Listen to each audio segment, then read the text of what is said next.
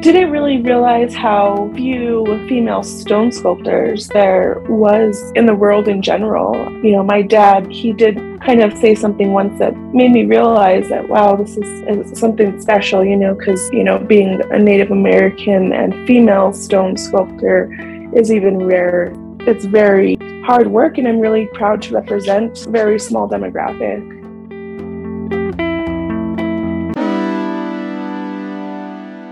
First Peoples Fund presents the Collective Spirit Podcast. The collective spirit moves each of us to stand up and make a difference, to pass on ancestral knowledge, and simply extend a hand of generosity. The Collective Spirit Podcast features Native artists and culture bearers who discuss the power of Indigenous art and culture.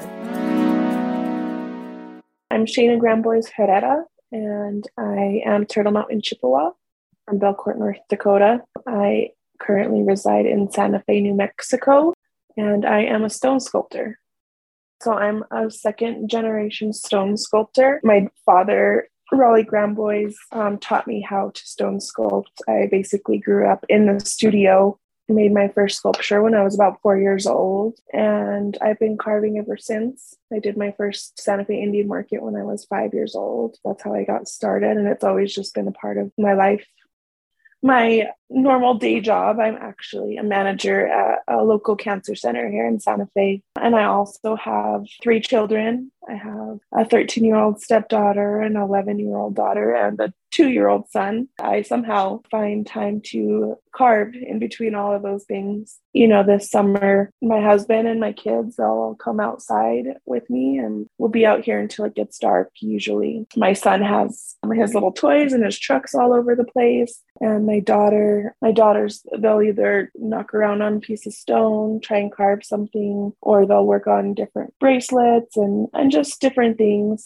It's been really nice. It's family time, even though we're all working on our own things. It's been really great to at least just be outside and doing things together. I didn't really realize how few female stone sculptors there was in the world in general. But my dad, he did kind of say something once that made me realize that, wow, this is something special, because he says, stone sculptors are rare in general. It's not a very common medium art form. It's hard, being a Native American and female stone sculptor is even rare. I think that I can probably count on 2 hands female Native stone sculptors that I know personally. It's not a whole lot out there. When I tell people that I'm a stone sculptor, they're very amazed. They're like, how do you lift it? How do you do this? It's very hard work, and I'm really proud to represent this very small demographic. So definitely during the pandemic, while I was pregnant with my son, I did try and do some clay sculpture, which I really enjoyed, just making a clay sculpture and then making a mold and casting it into bronze, something that I've done in the past. And I really did enjoy that. It was a lot less messy and easier. The other thing that I've been getting into recently in the past year is just like making shirts or dresses, my own ribbon skirt. My mom's a really wonderful seamstress, so we collaborate together. She puts our ideas into reality with putting those designs together. So I'm excited about that. There's so many different things that kind of go into what inspires me, but definitely my family, relationships with my husband or my mom or my father, my relationship with my kids. I really enjoy carving different animal figures and being outside in my studio. Those are things that definitely just inspire me and motivate me to get out and work. Being able to be located where I am and where my studio is, and I have such an amazing view. I even if I'm doing something minor, just good for my soul to come out here. My dad passed away 6 years ago, and it was very challenging trying to physically move everything, but also it was emotionally super challenging. It was unexpected, and just getting my studio established with everything that I inherited from my dad, that was a huge challenge. There was over a year time span where I wasn't able to carve at all because I didn't have a studio space. So that was definitely one of the biggest challenges, is getting myself established with a studio. Another hurdle was, after my dad passed, I did not participate in any of the market for probably about 2 or 3 years. And I had applied a couple times, but just because there was such a lull in my production, I didn't get accepted into the market because I didn't have any recent works for pictures. And one of the ways that I was able to overcome that was started the free Indian market, and I applied for that. And I enjoyed showing my work. It was a way of getting my foot back in the door in terms of producing and showing my stuff in the markets. Those have been some hurdles, definitely. And obviously with COVID, those markets didn't happen. So, I had to adapt and figure out ways to sell my work. And the little bit I did create during that time, I was able to market through Facebook and through social media, and was able to sell some work.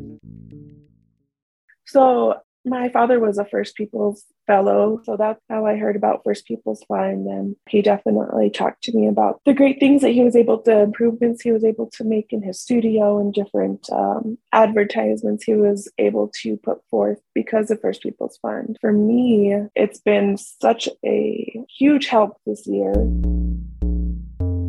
Because of First Peoples Fund, I was able to get electricity installed in my studio, which is amazing. Like, I have lights in here now, and I can work past dark. I can just plug in my power tools. It just makes the world of difference to be able to have something that's so essential to stone carving. I'm also planning on, my next step is through the First Peoples Fund grant that I received I'm going to be replacing my motor on my air compressor, which is also a really essential tool for me as I stone sculpt. I use my air hammer all the time to rough out my sculptures. So I'm super excited to get my new motor in, and I really have liked the willingness and the helping hands that, and all the resources that First People Fund has been able to offer. I work really closely with the Native American Student Services Program for the Santa Fe Public Schools. One of my goals was to work with the students, the public schools, and do a workshop with the students to show them, just general skills on how to stone sculpt, really just doing like a basic project. The students will be from 6th to 12th grade. So I'm super excited. I absolutely love to teach people how to stone sculpt. And so that I feel like is really touching, and something that I feel so passionately about, is just being able to teach people. And so that's something I'm really looking forward to. One of my biggest goals beyond loving stone sculpture has just been to continue my dad's legacy of making an imprint in other people's lives by teaching and by carving. I am trying my hardest to do that. My legacy, I would like other people to learn how to stone sculpt. Those are things, being interested in stone sculpting in general. Like, anyone that I could ever teach, I feel like would be part of my legacy. If I could get my kids to continue on and have third generation stone sculptors, I would absolutely love for that to happen. And then obviously just continuing on with my dad's legacy and making an impact with having these stone sculptures that are going to last, forever.